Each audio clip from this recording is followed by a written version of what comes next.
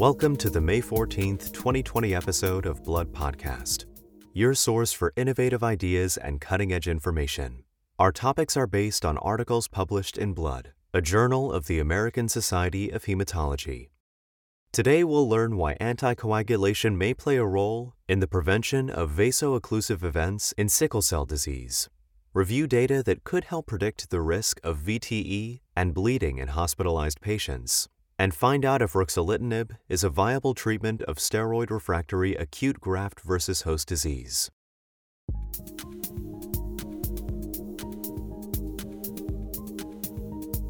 First up, we'll examine data presented in the Blood article entitled Thrombin-Mediated Activation of PAR1 Contributes to Microvascular Stasis in Mouse Models of Sickle Cell Disease by Erica Sparkenbaugh and a team led by Rafal Polinsky from the University of North Carolina at Chapel Hill and John Belcher from the University of Minnesota.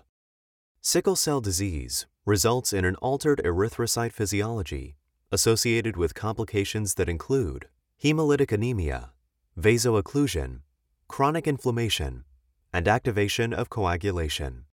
A serious concern for patients with sickle cell disease is vaso-occlusive crisis, or VOC. VOC is a painful clinical manifestation that often requires hospitalization and is the primary cause of morbidity for sickle cell patients. 3 approved therapies for sickle cell disease are hydroxyurea, L-glutamine, and crizanlizumab, which help reduce sickling, oxidative stress, and abnormal expression of adhesion molecules. However, while these agents can limit the duration, severity, and frequency of crises, they do not prevent VOC, indicating that other processes must be involved. Recent studies in animal models have shown that coagulation contributes to the chronic inflammation and end organ damage associated with sickle cell disease. In this thought-provoking investigation, the authors show that the coagulation system directly contributes to the microvascular stasis that causes VOC. They postulated that tissue factor-mediated activation of coagulation might promote vaso-occlusion in sickle cell disease via thrombin-dependent PAR1 activation on endothelial cells and induction of microvascular stasis. PAR1, or protease-activated receptor 1, is a G-protein-coupled receptor involved in regulation of the thrombotic response. The investigators used intravital microscopy in sickle cell disease mice to study 2 different models of vaso-occlusion, heme-induced stasis in skin microvasculature and LPS-induced pulmonary vaso-occlusion mediated by arteriolar neutrophil platelet microemboli. Inhibition of tissue factor and the downstream coagulation proteases, factor Xa and thrombin, significantly reduced heme-induced microvascular stasis in the mouse models of VOC. Pharmacologic inhibition of PAR1, as well as genetic deficiency of PAR1 in all non-hematopoietic cells also made sickle cell mice resistant to microvascular stasis. In these mice, the investigators noticed that endothelial von Willebrand factor and P-selectin expression were both decreased in lung tissue, in addition to decreased arteriolar neutrophil platelet microemboli. In summary, the key points of this investigation are as follows. In sickle cell disease mice, inhibition of tissue factor-initiated coagulation activation reduces microvascular stasis and neutrophil platelet aggregates in lung, and endothelial PAR1 signaling contributes to the heme-induced microvascular stasis. Overall, these results provide a strong rationale for the concept that prophylactic anticoagulation might lessen the incidence of VOC. In an accompanying commentary, Victor Gorduk from the University of Illinois at Chicago notes that Sparkenbaugh and colleagues have carved a new path forward in the management of sickle cell disease. The possibility that oral anticoagulants already currently being used in the clinic for other indications could prevent VOC in sickle cell patients, if validated, could be life-changing.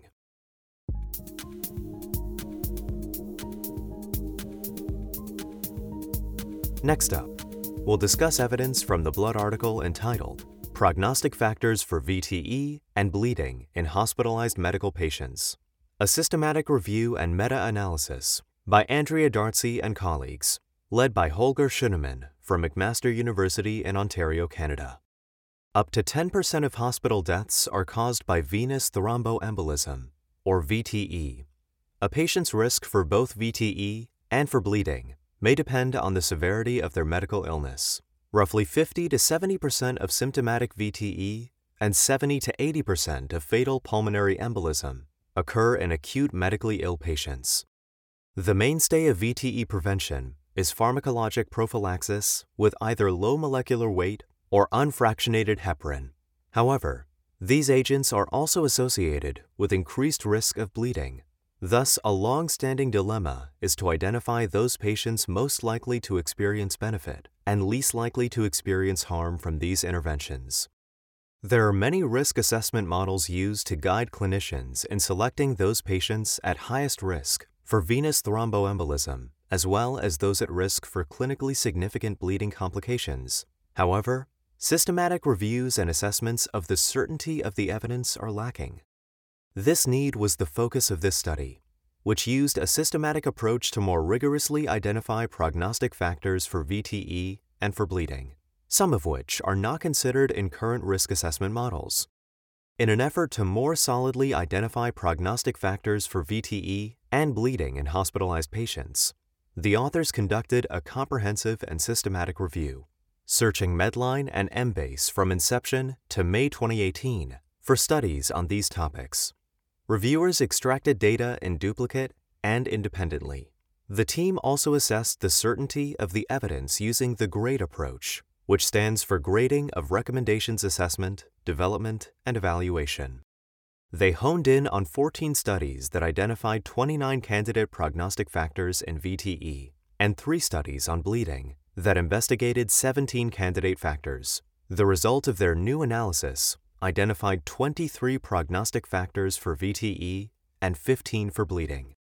For VTE, moderate certainty evidence shows a probable association with older age, elevated C-reactive protein, D-dimer, fibrinogen levels, heart rate, thrombocytosis, leukocytosis, fever, leg edema, a lower score in the Barthel Index of Daily Living Activities, immobility, paresis, previous history of VTE, thrombophilia, malignancy, critical illness, and infections. For bleeding, moderate certainty evidence shows a probable association with older age, sex, anemia, obesity, low hemoglobin, gastroduodenal ulcers, rehospitalization, critical illness, thrombocytopenia, blood dyscrasias, hepatic disease, renal failure, antithrombotic medication, and central venous catheter use. Age, critical illness, central venous catheter use, and autoimmune disease were prognostic for both outcomes. Obesity and morbid obesity were associated with VTE and bleeding respectively. Notably, the authors found that some factors they identified as having a probable association with VTE are currently not included or considered in the development of most VTE risk assessment models. These factors are elevated C-reactive protein, a lower Barthel index, history of malignancy, and an elevated heart rate. While these data are not yet ready for clinical use, an accompanying commentary by Bethany Samuelson-Banow from Oregon Health and Science University notes that the results of this study provide key data for future development of optimized risk assessment models. The logical next steps are the careful development and validation of such models that more accurately predict risk in medical patients of both VTE and of bleeding, with and without anticoagulant prophylaxis.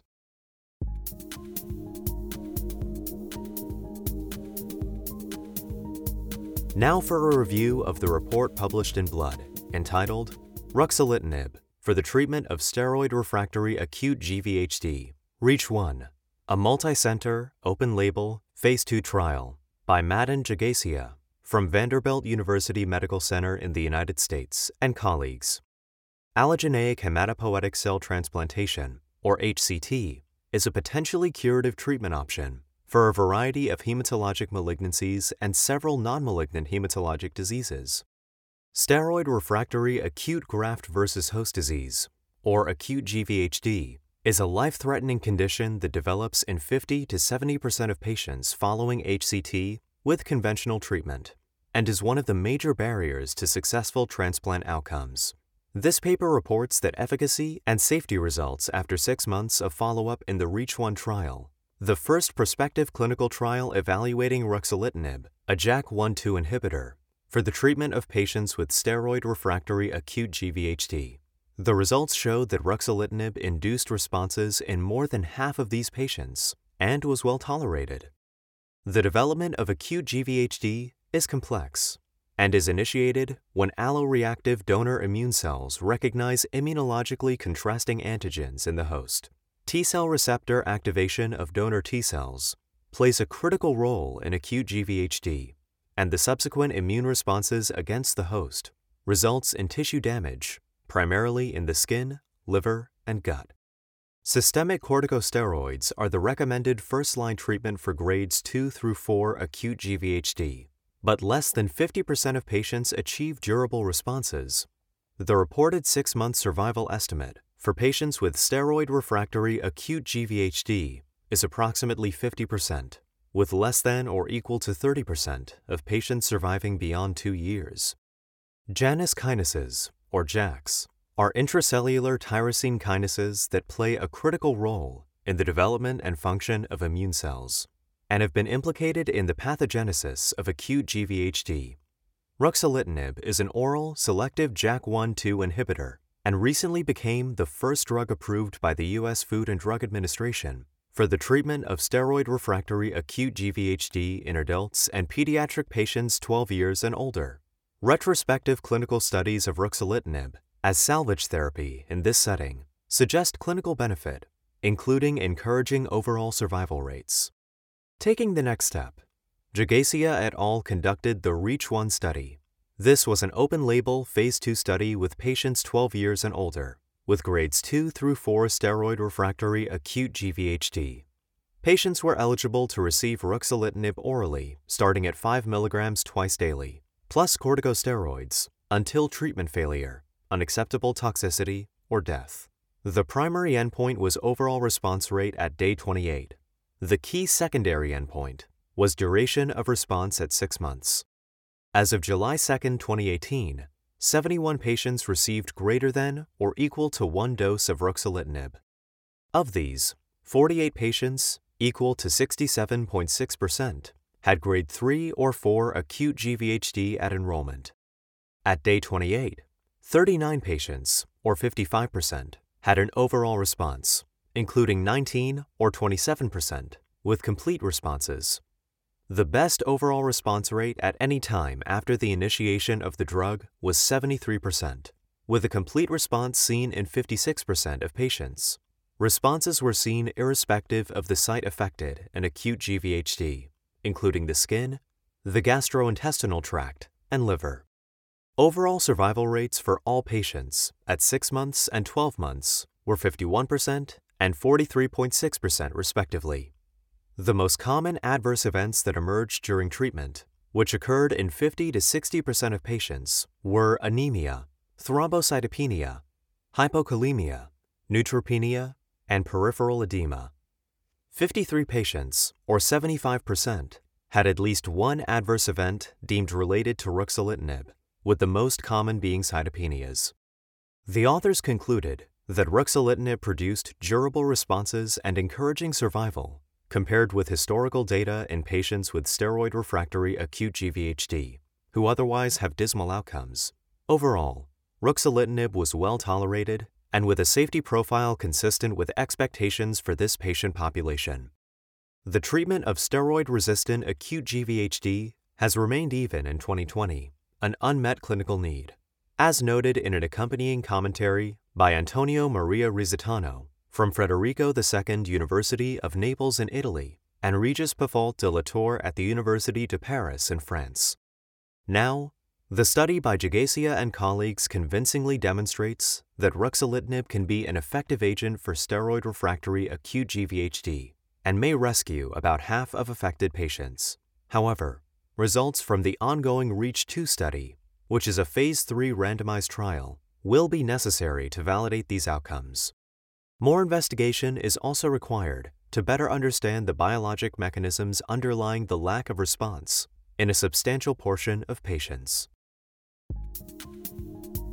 For a list of additional authors as well as more detailed articles and commentaries on which this podcast is based, please go to www.bloodjournal.org. Be sure to join us next week for another episode of Blood Podcast.